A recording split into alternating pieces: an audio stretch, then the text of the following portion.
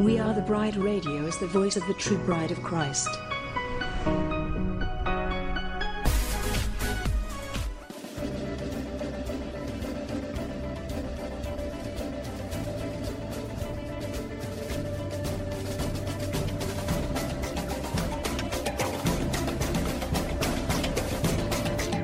WATV Radio seeks to inform and engage the bride of Christ to stand up and take your place in the army and the kingdom.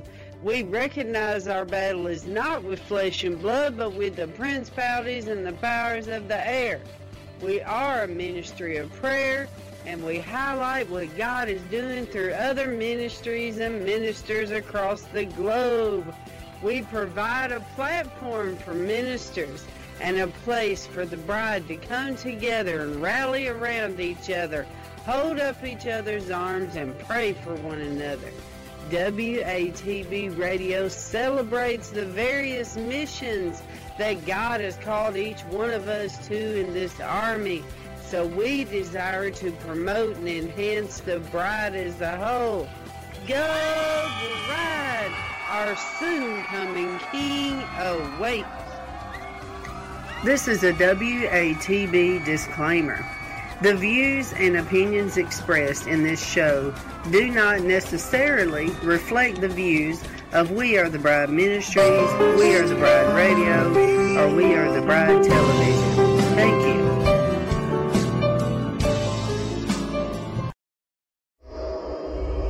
you. Welcome to Fireside Chat with Dr. Jew Knight. But we are reading 1 Peter chapter 2.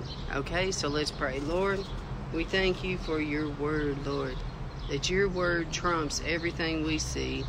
Your word trumps everything we hear. Your word trumps everything we believe. Your word is the truth, and the truth is what will set us free. So this morning as we read the word, Lord, we ask that, Holy Spirit, that you will illuminate the word to us today, and that you will bring it to life. And we worship and praise you today, Lord. In Jesus' name, amen. Now, bride, on this beautiful Saturday morning, it's really nice to be able to spend time with you. And I just want to repent to all of you that write me and tell me how much you miss my Bible studies. I miss them too.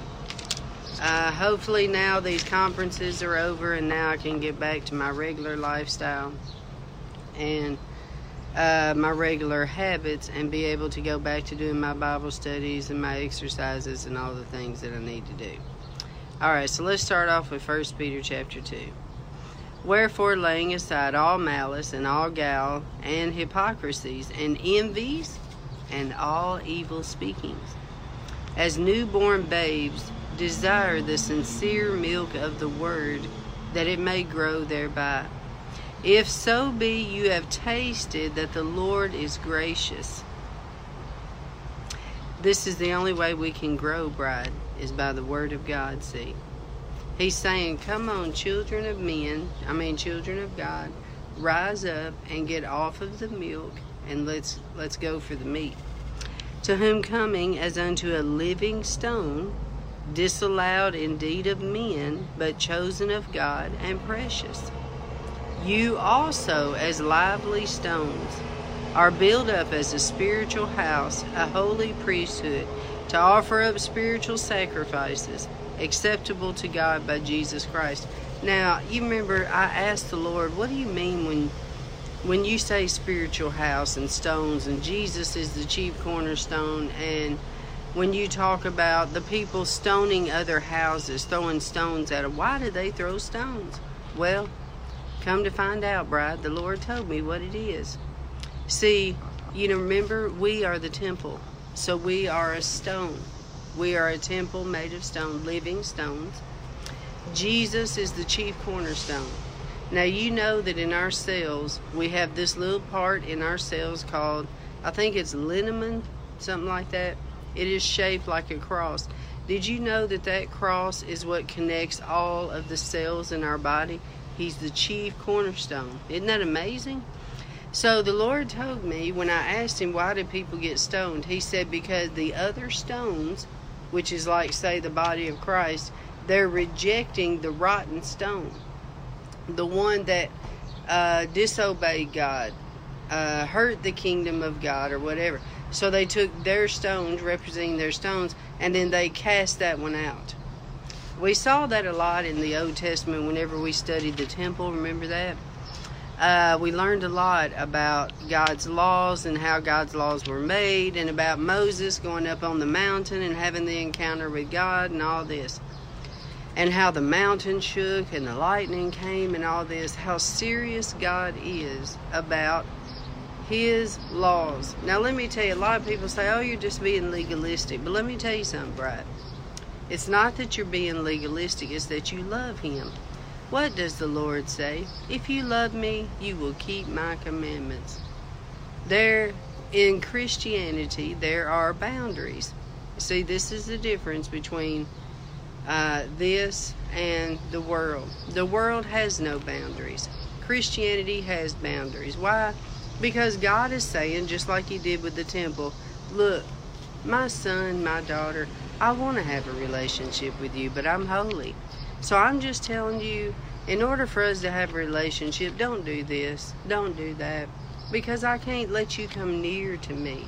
If you're full of sin and you're perverted and all this, I can't let you near to me. I want you near to me. So I'm just telling you, don't do these things, because it breeds sickness, it breeds death, it hurts your children, it hurts your family. You know, God knows best, so He has these rules and precepts. So that's what makes up a house. Okay, so you are a cornerstone, you are a house of God. Okay, so I hope that helped you. Now, so in verse 5 it says, you also as living stones are built up a spiritual house, a holy priesthood, to offer up spiritual sacrifices acceptable to God by Jesus Christ. Well, we think about us, okay, when we worship the Lord. When we worship the Lord, did you know that your hand is a weapon? Your arm is a weapon. Your legs are a weapon. Your mouth is a weapon. Every move you make when you worship is a weapon, because you are the temple. You are a house made and committed to God. So when you do that, you're slicing up the kingdom of darkness. Y'all know I'm a dancer, so I love that kind of stuff. Okay, so you're giving your body as a sacrifice to the Lord when you worship. Wherefore, in verse 6, wherefore also it is contained in the scripture, behold, I lay in Zion a chief cornerstone, elect, precious, and he that believes on Him shall not be confounded. We are not confounded today, Lord. Unto you therefore believe He is precious. But unto them which are disobedient, the stone which the builders disallowed, the same is made the head of the corner. And a stone of stumbling, a rock of offense. Come on now. The truth is offensive. Because guess what, bride? Jesus is truth. It says that, but unto them which are disobedient, the stone which the builders disallowed, the same is made the head of the corner, and a stone of stumbling. He's a stumbling block. And Jesus is a stumbling block to the devil's agenda. So He does not like Him. Even to them which stumble at the word, being disobedient, whereunto also they were appointed. But you, come on now, you who are obedient, you are a chosen generation. You're royalty.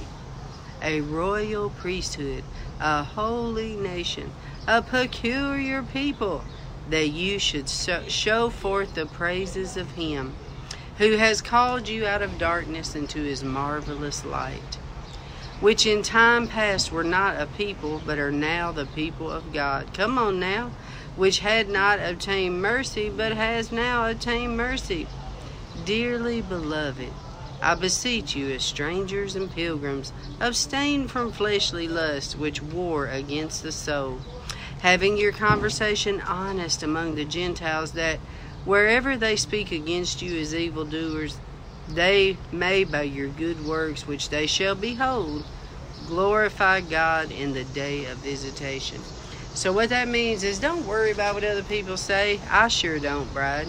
People talk about me all the time. People talk about you all the time. Let it be. Let it go. People are going to be people. You got to let the haters go. Let the people that are doing what they're doing and making life choices, their choices, let it go.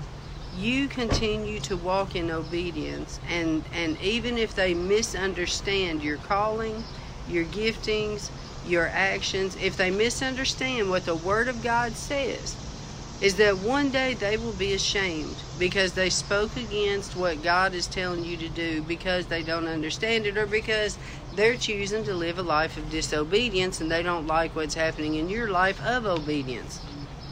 So continue doing what you're doing. Let the haters hate, and you keep on going forward, because as you obey, you're going to keep rising and they're going to keep hating. So this is what it's saying. Keep going, because one day they will be ashamed. All right, let's continue. Okay, so submit yourselves to every ordinance of man for the Lord's sake, whether it be to the king as supreme, or unto governors as unto them that are sent by him for the punishment of evildoers, and for the praise of them that do well. For so is the will of God, that with well-doing, you may put to silence the ignorant of foolish men. Now, Bride, you got to remember this too, when it comes to the opinion of others. Okay, a lot of people do not understand. Like, if you're a researcher like me and you know all this stuff, a lot of people, they don't understand what you understand. So they're going to have opinions because they're not educated in the areas that you're educated in. You see what I mean? Like, they're going to have the opinions based upon their level of understanding, their level of education. So what he's saying here in the Word is, let it go. Because he's saying, submit yourselves to every ordinance of man for the Lord's sake, whether it be to the king as supreme, okay, or unto governors as unto them that are sent for him by the punishment of evildoers, for the praise of them that do well. For so is the will of God, that with well-doing you may put to silence the ignorance. What's ignorance? People that just don't know. That's like I was telling y'all, okay, I was at this event this week with all these other faiths. That's why I asked you, Bride, please pray for me. I'm around all these different religions, all these different devils. I was in the beast this week, you know what I'm saying? So when I asked you to pray for me, and I told you, you're going to see pictures of me with different religions. Don't freak out, okay? This is part of the calling, where God has called me to with media, okay? So when it says, in well-doing, you will put to silence the ignorance of foolish men. So people may look at me and judge me for that, but they're just ignorant because they don't understand what I know, what God has called me to do, and why I have to be there to document this or something. You see what I'm saying? So just keep going forward. And I was telling y'all, a lot of these people from these different faiths, they don't understand Jesus. They don't understand him like we do. They're ignorant. They're ignorant of the truth. So we have to have mercy and we have to have grace, because they don't understand Christianity the way that it really is. You know, they understand it as a religion and the negativity they hear, but not relationship, you know, type of deal. So let's continue here. Or unto governors as unto them that are sent by him for punishment of evildoers, and for the praise of them that do well. For so is the will of God, that with well-doing you may put to silence the ignorance of foolish men. As free, and not using your liberty for a cloak of maliciousness, but as the servants of God. That is so profound. Because he's saying, yes, you are free in the Lord, but we're not to use it as a cloak of maliciousness. And the way it describes it here as a garment of sin. Okay, I am a Christian, so thus I can go out here and do all these sins because Jesus has forgiven all the sins I'm going to do in the future. That's a doctrine. Can you believe it? That is a doctrine out there. Once saved, always saved. I can do what I'm going to do because I'm going to end up going to heaven. And it's a very dangerous doctrine. The devil is out to steal, kill, and destroy. There's spiritual warfare every day. And we have to fight that spiritual warfare. You know what, bride? You have to die to yourself every single day. Every day you have to pray, Lord, I pray on the full armor of God today. Because you recognize, you know you're in a spiritual warfare. This is not a game out here. This is life and death every day you're in a warfare. If I really believed in once saved, always saved, then I would not engage in any warfare. Does that make sense? Because why? What's the point? I mean, the devil can't touch you because even if I go out and sin, Jesus has already forgiven that. So, you know, I mean, that's ludicrous thinking. And so every day is a warfare. So you get up, you pray on the full armor of God. Lord, I thank you that I have on the helmet of salvation. The helmet of salvation protects my thoughts, protects the enemy's darts coming in my mind. I pray on the breastplate of righteousness. Why is that, bride? Because your heart is deceitful. You can't trust your heart. So you need that breastplate, which is a plate to guard the darts that are hitting that plate trying to bring offense in. I pray on my loins, gird about with truth. Where is your loin area? Your sexual parts. With truth. The truth is God wants us holy. We're only to release those parts in marriage. No other way. And so we keep the truth around us. Our feet shod with the preparation of the gospel of peace. Everywhere your feet go, you have dominion. So when you go, you are bringing peace in every situation. So you're able to go there, declare the truth, and speak peace into people's lives when they are bound up. That's why we need the Holy Ghost. When people come around, He'll reveal to you what it is they need. When God brings them to you, He will give you the solution for them. That's why we have to hear the Holy Spirit. Okay, and then it says here, okay, honor all men, love the brotherhood, fear God, honor the king. Who's the king? Our president. Do we see in all the Christians honoring him? Come on now. This will preach. Preach. I'm going to have to quote that and put it on Facebook. That scripture right there. Honor the king. Are they honoring our king? Servants, be subject to your masters with all fear. Not only to the good and gentle, but also to the forward. For this is thankworthy. If a man for conscience turn toward God, endure grief, suffering, and wrongfully. That's another doctrine out there that teaches Christians do not suffer. I disagree with that doctrine. Christians do suffer.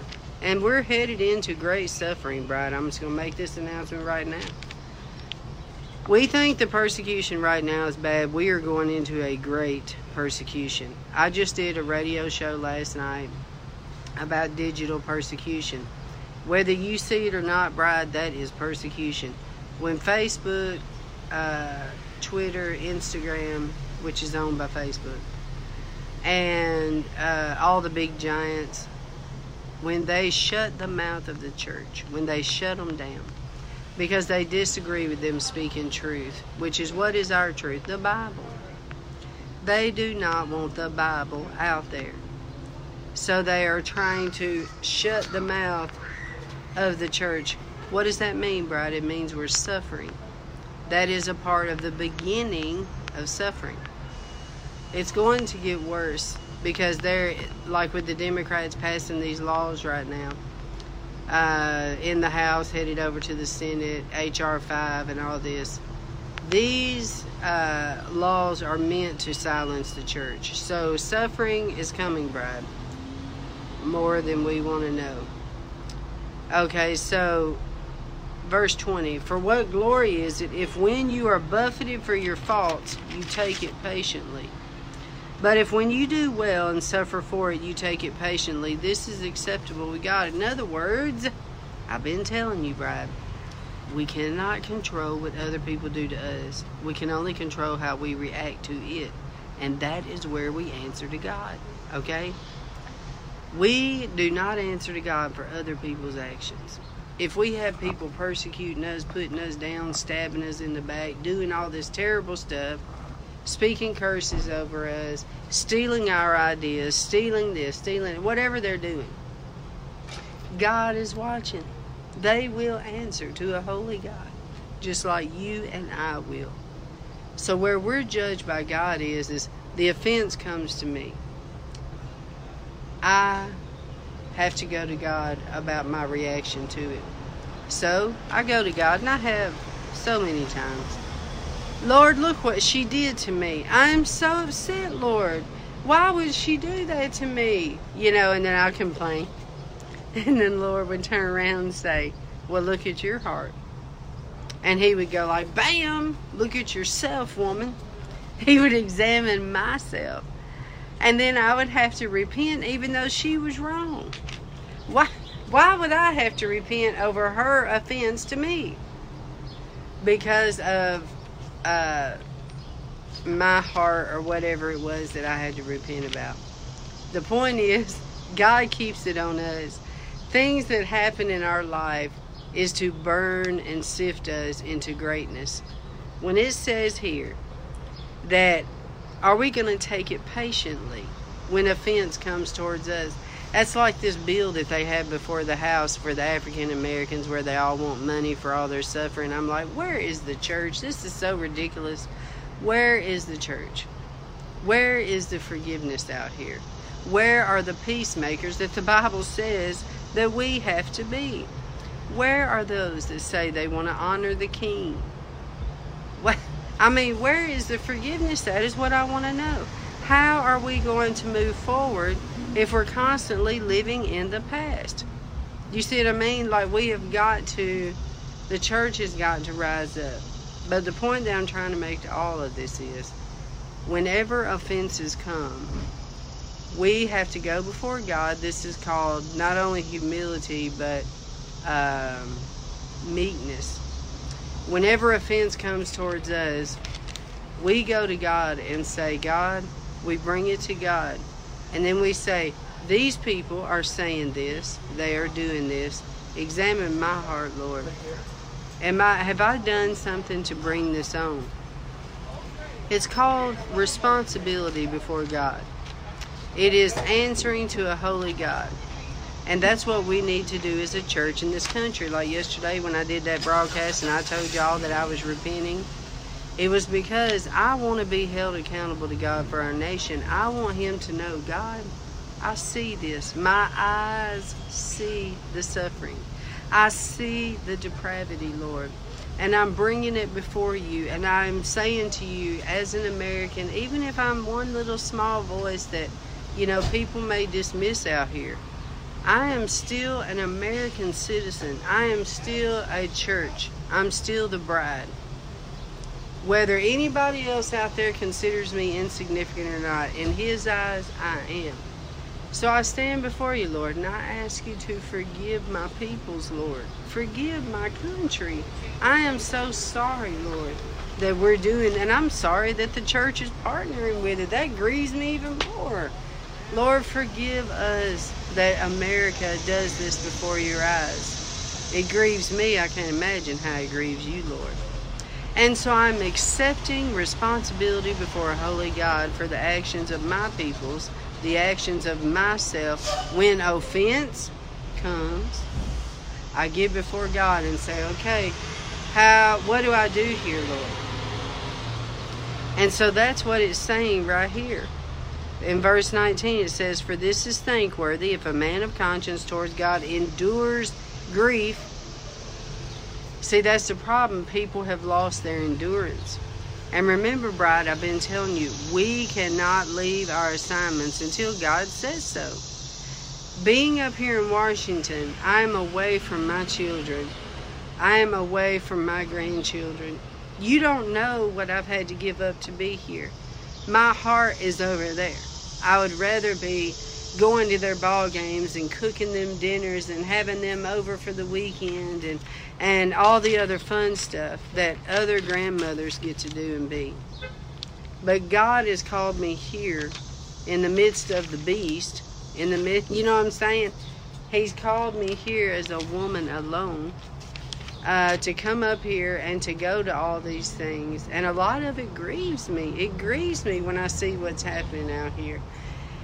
And so, but I have to stay and I have to endure until God releases me. As bad as I want to go, I have to stay. And I have to adapt to where I'm at. I have to adapt to the situation. I have to adapt to the suffering. And I have to trust that God has the best for me.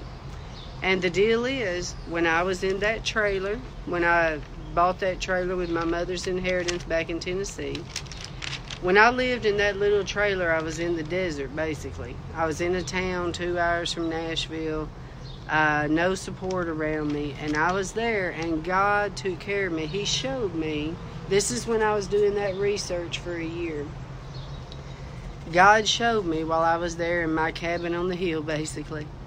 He showed me, I am going to take care of you everywhere I send you, woman. And he brought pastors from out of state to bring me food. I have stories of miracles that happened while I was there in the desert. Now he's brought me to the city. I'm alone in the city. I'm up here in the most expensive place in the country. It's nothing to spend $20 when you go out to eat. I mean, it's like, just everything is so expensive. The parking, everything. The rent, I've never paid rent this much, you know what I'm saying, in my life. And so, but wherever God sends you, God will supply. You have to endure until God releases.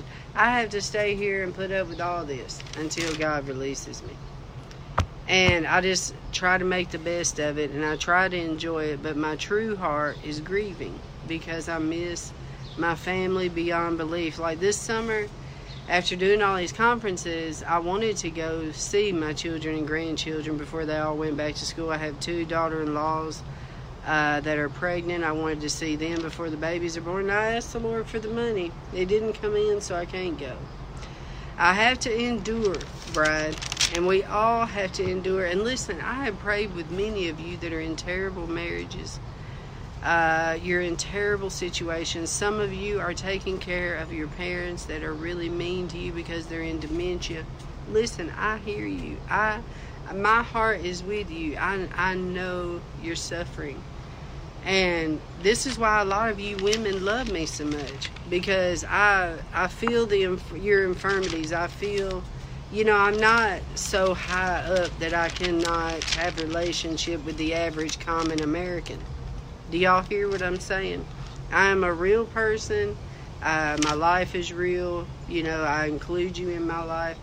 But because of all the blessings rolling in, I've had to roll off, back up a little bit of being so transparent because of the backlash from jealousy. So, but anyways, that's another story. But the point is that I have to stay here and, you know, just do what God tells me to do, and all of you too. I'm sorry, but we have to. When the time comes when God releases you, it will be worth it, bride, because you will have passed the test. Just like it says right here, I feel the presence of the Lord so much right now. It says right here in verse 19, for it is thankworthy, if a man for conscience towards God, we have our conscience towards God, we're always thinking of Him, we're always wanting to please Him. When their conscience is toward God, they endure the grief, suffering wrongfully. This is what I'm saying about the African American church. Yes, if you was suffered wrongfully, forgive. It says right here, how many of you are suffering wrongfully? I mean, think about it. There's people that's been in sex trafficking and all kinds of terrible situations. We have to forgive and move forward. Okay, so next verse 20. For what glory is it if when you are buffeted for your faults, come on, you shall take it patiently. But if when you do well, How many of you out there are doing well? And you suffer for it? You take it patiently, for this is the accepted will of God. What? You mean as a Christian I have to suffer? What? You mean I am going to have to suffer and endure hardship as a Christian? Yes. I don't care what these new age gurus are out here teaching you people. No. When you stand up for truth, especially on social media, and you stand up and you speak that this lifestyle is going to send you straight to hell, that the word of God is the truth and the devil is lying to you, persecution is going to knock on your door. Hello now. Why? Because the mainstream church is partnering with the vomit. The mainstream churches, like the mainstream media, all have an agenda. And so they are partnering with this mess, and they're doing this inclusion. And God says, come out from among them, bride. Be ye separate. You are not to be like this. You're not to mix with the ungodly. There's no way you can ever approve this in the Bible. No way. You are to be ye separate. Come out from among them. Speak the truth. Speak the word. People need to get saved. Jesus is the chief cornerstone. And so when you speak the truth, you're going to suffer. So it says, take it patiently, for this is acceptable with God. And you know, I think of Leah and Rachel. Rachel was the favored one. Rachel was the beautiful bride that he really wanted. But Leah was the one that the father chose. So Leah suffered the whole marriage because he didn't like her. He wanted Rachel. So she was rejected. And she had all those children, right? But guess who in the end, after God saw her suffering, who was the one that God honored? It was Leah. Leah. Because her heart remained with God. And that's what we have to do, bride. And our suffering is going to get worse. I'm just telling you right now. Verse 21, for even hereunto were you called. You were called for such a time as this. Yes, our suffering is going to get worse, but this is where the light comes out. This is where, as the darkness gets grosser, the light gets brighter. This is the good news, bride. So it says, for even hereunto, for even for this you were called, because Christ also suffered for us, leaving us as an example that you should follow his footsteps. Remember, bride, I told you the story of when I was on that first tour to kick off the, let's see, was it television? And that was back in 2016. Or 2015. This was back in 2015 when I was kicking it off officially. And I was suffering so bad. I was homeless, persecuted like you wouldn't believe, because now I have a doctorate degree, master's in corporate communications, and all I'm doing is going around and teaching churches how to come up and use their teaching their teams how to do media, how to do live streaming, how to do social media, and all this. I'm suffering because I didn't get paid to do that. I did all that for free across the country. And I helped all the ministers. So I was suffering so bad driving this old beat up car, 260,000 miles. Let's see, what was that condition? Bald tires, and it wasn't the rod knocking one, it was the other car. But anyways, the point is, I was driving across the country having to trust God every day. How am I going to have gas? How am I going to eat? Blah, blah, blah. So I get to Louisiana, and my friends tell me, hey, we got you a job at our church. You're going to make $100,000 a year. They're going to give you a new car, and you're going to make a lot of money, and you can do what you love to do. You can serve the church and still do what you do on the side. And at first I said no because I was doing this tour for television. And then I got to thinking about it because I went to school so I'd have money. Come on now. I was a single woman. My kids were grown and out of the nest, and I wanted to be able to be self-sufficient. You know how you do. And so I said no, but then I got to thinking about it. Oh, man. I could work for a church and have insurance. I can have money. I can have a car, a decent car. Yes. So I went in there and filled out the application. I was so excited. So I filled out the application. Boy, I could just taste it. Yes. After all these years, I finally get money and I finally have a job. Lord, people don't know how much I wanted a job. And when people would make fun of me for not having a job, I would tell them, you don't think I want one? Are y'all people crazy? I'm a workaholic. What the world? So anyway, so I go to sleep dreaming. Oh, I can't wait. I get to settle down finally. I can have a job. Yes, Lord. The Lord came to me in a dream. You know, when he rebukes me, he walks right in my dreams. And he walked in my dream and he said, you are not allowed to stay here. This is not your home. You have to get back on the road. He said, in the morning, I want you to go out there. They've got a cross in the driveway, and I want you to nail your sorrows to the cross. Nail your life to the cross. So in my dream, I was repenting to him, and I said, Lord, I'm sorry. So I wake up the next morning. I go in the kitchen, and the woman that was telling me I could live with her for free while I had this job. I mean, it was a perfect setup. I go in there, and she is weeping. And I'm like, what is wrong with you? And she said, the Lord whipped me all night long. He told me that I could not do that, that you have to go, that you are his, you're set apart, you've got to go, you can't stay here. And so I told her, I said, yep, he ripped me too. I got in trouble. So do you have, you know, a hammer and nails and Post-it notes? And she's like, yeah. So I go out there and I take his blanket. It was a beautiful morning bride in Louisiana. And I put the blanket down. I had my box of tissues because I'm a weeper in intercession. So I had my box of tissues. I had the Post-it notes. And I'm looking up at this big cross, like 6 foot tall. So I'm looking up at this cross and I said, I want a job. I'm telling the Lord this. I want a job, Lord. So I go up there. I put it on the cross. And I put the nail on it. And I'm holding the nail. And I take the hammer and I go to pop. And when I did, I saw Jesus on the cross, suffering for me. And then that cracked me. Oh, I cracked. I started weeping and I was nailing it, and I was picturing nailing Jesus to me wanting a job. And then I'd say, rejection from family. Put that on there. Nailing it, weeping. Rejection from the church. Nailing it. All this. So and when I got finished, bride, that whole cross was full with my suffering.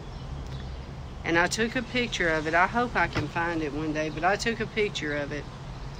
And I was like, look at all that. And he went through all this for me, and I'm crying over this. Like my suffering, I think my suffering is so big compared to what he went through. And so I'm sitting there just sitting on this blanket just weeping like, God, I had to die. That was my dying moment. So after I was finished sobbing, snotting, sobbing, the Lord says, I want you to take all them snotty tissues. I had a pile of snotty tissues. And I want you to take them Post-it notes. I want you to go over there in the driveway. I want you to set it on fire, and I'm going to consume it myself. So I'm like, how is it going to burn? You know, I'm thinking all this stuff naturally.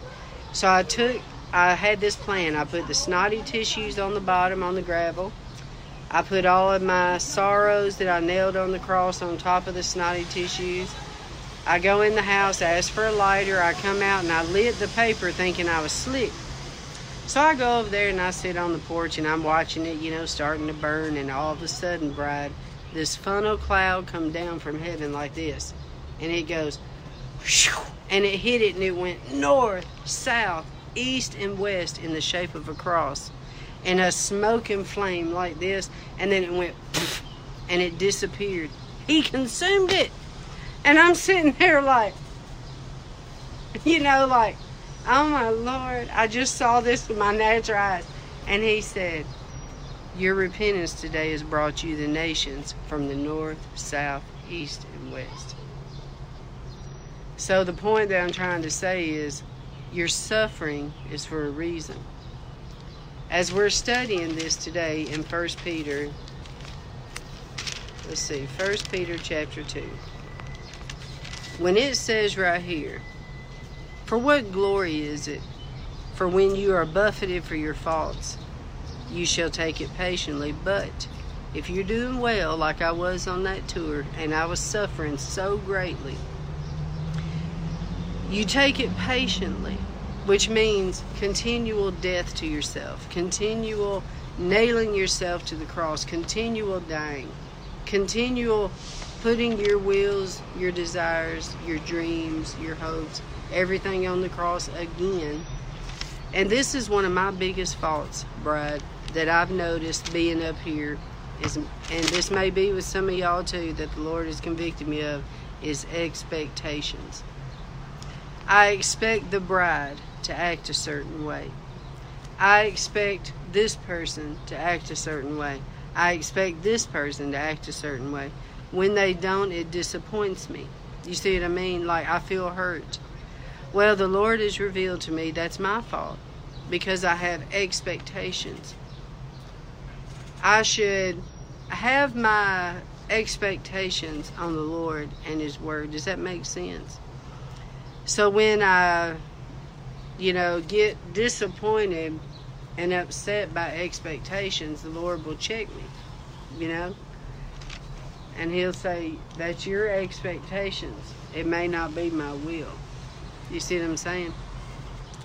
So the point is no matter what comes your way, we have to examine our heart before God. We have to allow Him to rebuke us, chastise us, and to correct us. Because if we are in a walk with God and we are not being corrected, something's wrong.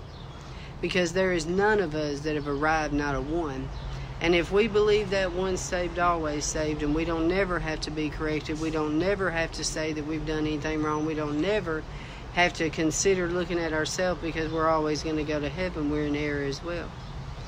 We have got to know we are in a spiritual warfare, and we are in a war every single day. And in order for us to go here, it's a continual death to here. So we have to go before God and allow Him to correct us and chastise us. Listen, I love it when He rebukes me. I love it, because a lot of times you don't even know you're doing it, Bride. A lot of times you don't even know you're in sin. I mean, like God, He'll reveal pride, or, He'll reveal your motive, And what can you say when God exposes it? You just say, yes, Lord, I repent, I renounce. And I just want to say, Bride, too, this is a big Bible study, but it's because I don't ever have time with you, but your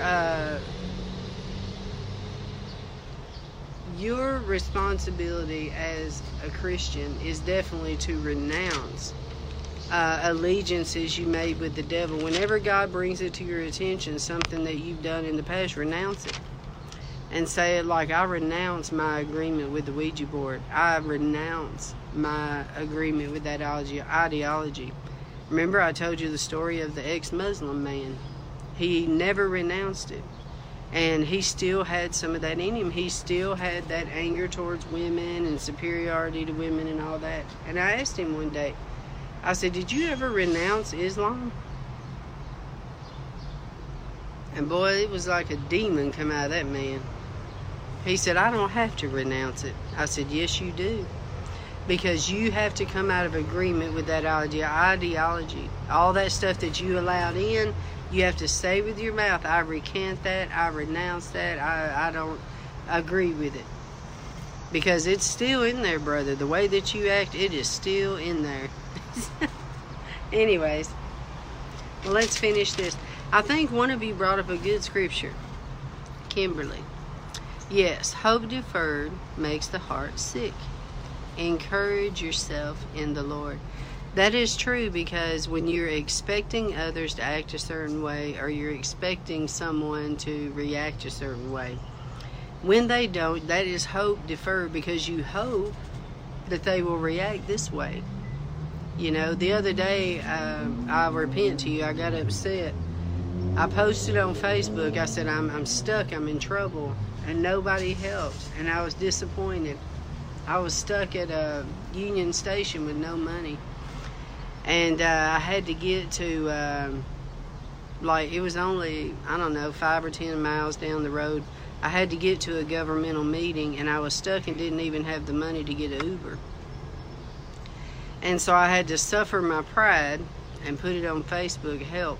Help, you know. I'm stuck here at Union Station. I've got to have a donation. Can somebody please donate? And so nobody donated. I got real upset about it in my heart. And then I had to repent to the Lord. But that's what I'm saying. It's the expectations. We cannot do that. All right, let's continue. For even hereunto were you called, because Christ also suffered for us, leaving us as an example that you should follow his steps. Who did no sin, neither was gall found in his mouth, which we have to guard, right?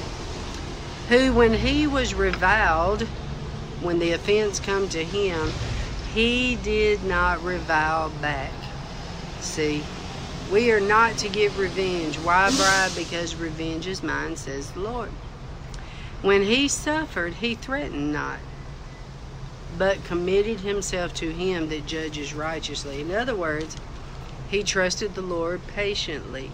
He's like, God, okay, I'm suffering, but I know that you have a reason for me doing this. And in this Bible, it calls it Christ's meekness, his meekness when he was dying on the cross. And that is what God is speaking to us this morning, is about meekness, definitely.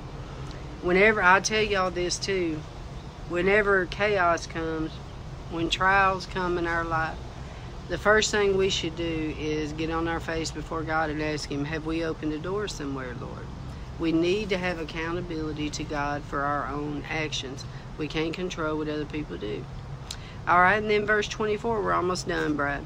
Verse 24, who his own self bare our sins in his own body on the tree, that we, being dead to sins, should live unto righteousness, by whose stripes you were healed. Which means what Jesus went through is where your healing is. He already paid the price.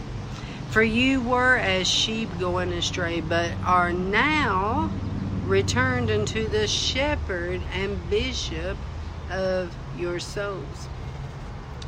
Which means we were sheep going down the wrong road when we was in the world, when we lived as the world lives. But now we have the great shepherd, we have the great bishop, which is Jesus Christ alone. And so he is the one that is going to take us into all the truth. And when we allow him to correct us, chastise us, and rebuke us, and keep us in line, we grow like this. But if we're all the time saying, I'm taking dominion over the devil, how dare him come against me like this? The first thing I say, get on your face. You may have opened a door somewhere.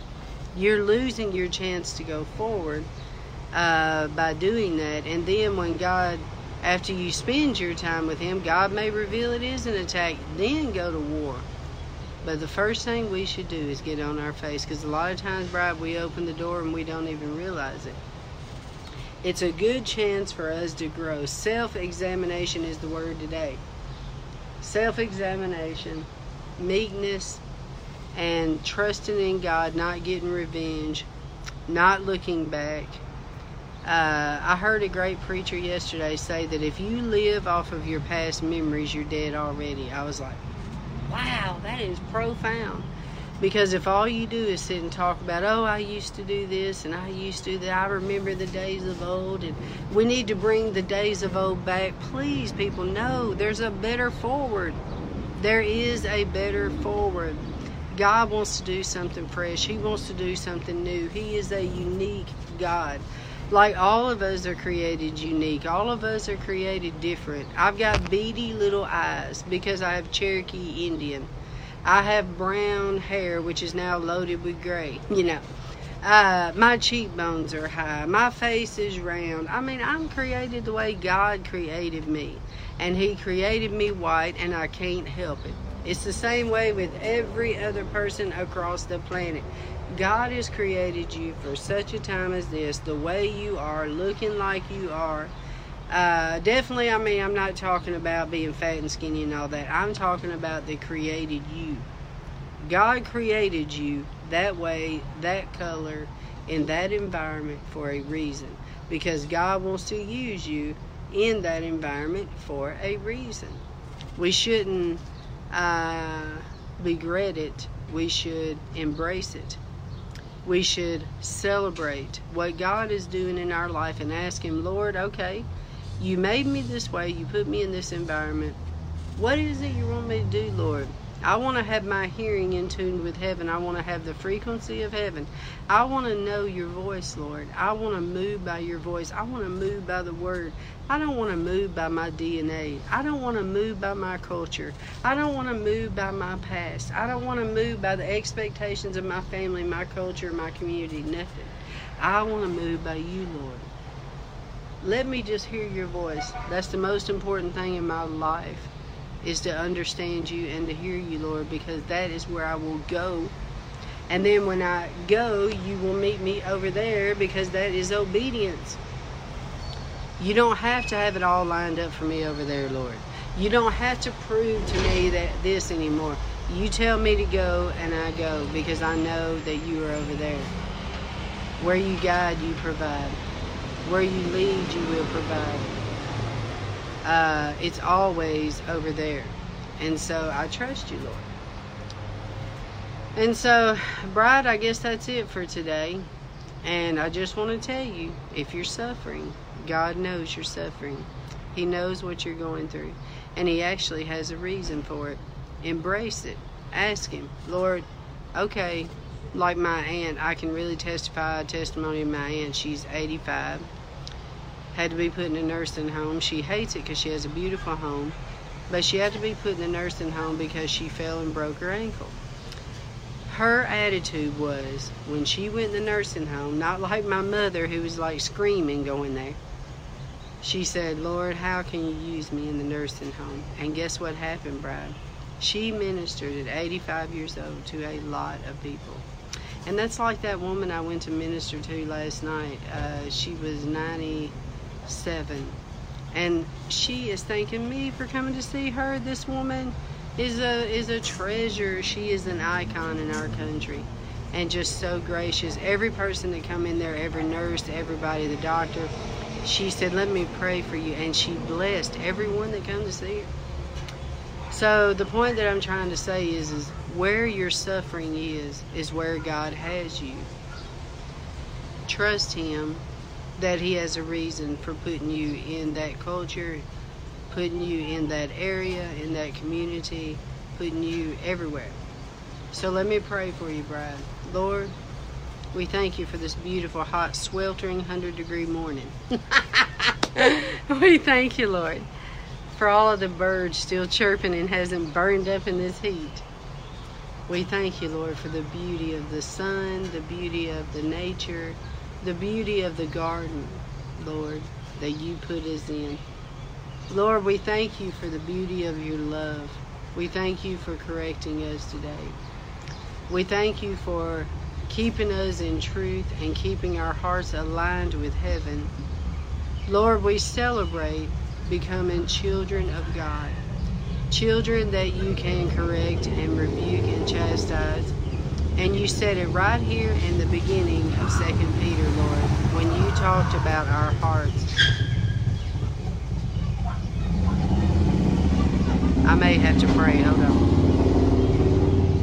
Jesus, Lord, I take dominion over that situation, that car right now.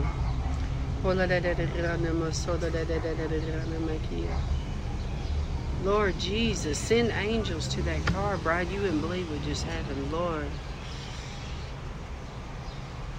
I hate domestic violence, don't you, bride? I'm sorry I was interrupted. They were screaming at each other and hitting each other in the car. I pray it wasn't a mother to children. Oh, I hate seeing that. But anyway, Lord, I pray for all my brothers and sisters out there, Lord. I pray that you would help them and that they would hear your voice. This is what I pray for you, bride, more than anything, with the times that are ahead, what's coming in this country, that they would hear your voice, Lord, more than any other thing, any other sign, miracle, or wonder. All that stuff is vain compared to the hearing of the Lord. Lord, we have got to hear your voice, because we've got to know how to act, we got to know how to move, and we got to know what to say and do in this hour. I pray for all my friends that are watching this broadcast, Lord, that you would clean out all the pipes. Come on now. Clean out all these pipes. Clean them out, so that they can hear very, very clearly from heaven, and they can act upon that word, and that they would trust your voice, Lord, and that they would follow that voice. Follow the shepherd just like sheep follow, in Jesus' name. And Lord, so I pray that all of my friends that are suffering, that you would help them, Lord, to not be so angry wanting to escape all the time, but that they would slow down and breathe and ask you, okay, Lord, you've got me here. I can't do this without your grace. This is me praying to him all the time. I can't do this without your grace. I've got to know, Lord, what do you want me to do today? How can I live this life? How can I even get through this? The suffering is so bad. And Lord, you will give it to them. So I partner with heaven today for grace, grace, grace upon all my friends. The grace to endure, the grace to overcome, the grace to know what the hypocrisy is that's happening in our country, the grace to know what is the heresy, the grace to know what is vomit in your mouth, Lord, what is the stench in your nostrils, so that they can pull back and not partner with that agenda, not touch the unclean thing, not get involved in this system, this beast that's being set up right now, Lord.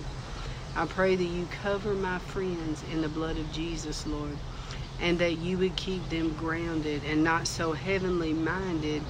I mean, not so, that they're no earthly good type of deal, but that they see that they're not overlooking what's happened, so they can see and prepare, and that they can listen to you in the midst of the chaos, and that they can know how to act and what to do, because we are soldiers in the army of the living God, and we want to be led by you, Lord.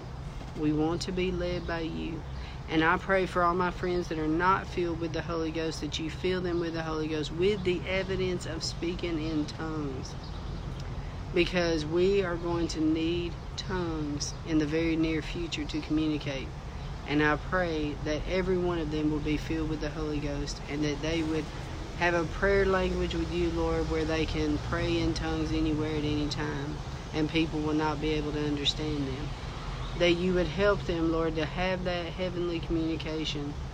And Lord, I pray that you give them prophetic dreams and visions, and that you would speak to them very clearly about their destiny, Lord, because this is the hour. They have to know where they are called. What are they called to do? What is their mission? And Lord, I want to pray for all the ministers out there that are disappointed, okay? The ministers that are disappointed because they're called of the Lord, but yet their situations will not allow them to pursue it. I pray for those. I pray that you comfort them. And this is what I pray. I pray that you allow them to have an outlet in their suffering. That you would show to them and reveal to them how they can still minister in the midst of their suffering. And one example that I can think of, Lord, is when I was with my mother, taking care of my mother. And I was doing radio, and I was able to go in my room for an hour. Sometimes she'd go crazy and interrupt me, but I would be in my room, and I would be able to minister on the radio. So I can still do that from the home. I don't have to leave. Give these people outlets that are called of the Lord. And even the ones that are evangelists that say that churches are not open to the door, Lord, let them hit the streets. Come on now. Let them go to the nursing homes that need them so bad. Let them go to the prisons that need them so bad. Let them go to the homeless. Lord, let them hit the streets, Lord. Let us go back, Lord, to the gospel of Jesus Christ, the real gospel, which is souls. The real gospel, not signs, miracles, and wonders. That will come. We want salvation. We want to change souls. We want to change lives. We want to see transformation. And we thank you and give you praise for it, Lord. Signs and miracles will come, but that's not what we seek. Oh, viper generation that seeks after signs, miracles, and wonders. We don't do that, Lord. We seek after your face. And we want souls. We want people to get saved. Take us back, Lord, to the old rugged cross, to amazing grace, to I'll fly away, to burning on the floor of the altars in prayer. Bring back the altars to the church, Lord, where people can get on their knees and not just stand there and wait for somebody to touch them. Old-fashioned, where they can get on their face weeping and wailing until their victory comes. And we have the mothers at the altar that will stay with them until the victory comes. Where demons will be cast out, where people would come up there and say, I am an alcoholic, I have a problem with alcohol, I need y'all to pray for me. And then women get on their knees with them and they fight that old devil and they help them until that person is delivered. In the name of Jesus, bring back the old-fashioned altars, Lord, to our churches, Lord, where we are seeking your face. And when preachers preach, people go running to the altars. Bring it back, Lord. Oh, how we long for the gospel to be preached the way it's supposed to be preached in our country, Lord. Well, like I said, we can't control what other people do, Lord. Use us to do it. Use us. All of us that have churches, that have influence, put an altar back up there. Encourage people to come up here anytime to pray. Bring back songs in the days of old that had good doctrine and not just some of the crazy mess that we have out there that focuses on self. Like, the Lord chases me no matter what sin I'm in. He chases me. Lord, help us. And we just thank you and give you praise today, Lord. We worship you, and I pray for all of my friends too, Lord, that they have air conditioning, that they stay cool today. In Jesus' name, amen. All right, bride. Well, I've got some guests in the house right now, so I've got to get back. This is my little prayer time I had with the Lord this morning. So I'm going to get back in there. We're actually going swimming today, so I can start back my exercise routine. I hope I don't have to do another conference for a while, because I want to go back to just doing my regular routine of going to doing my exercise every day and my salads and going to the White House, you know, a few hours and then coming home. Yeah. Help me, Lord. This summer has been a very busy summer. I've learned a lot, though, for sure. Well, I love you, bride, and I pray that this has really blessed you this morning. It's really blessed me. All the things that the Lord has brought me to this summer has opened my eyes to so much stuff. And I'm just praying, Lord, help me. What do I do with all this? What do I do with what I see? So, bride, if y'all would please pray for me, I would appreciate it, okay? Well, God bless you. Dr. June out.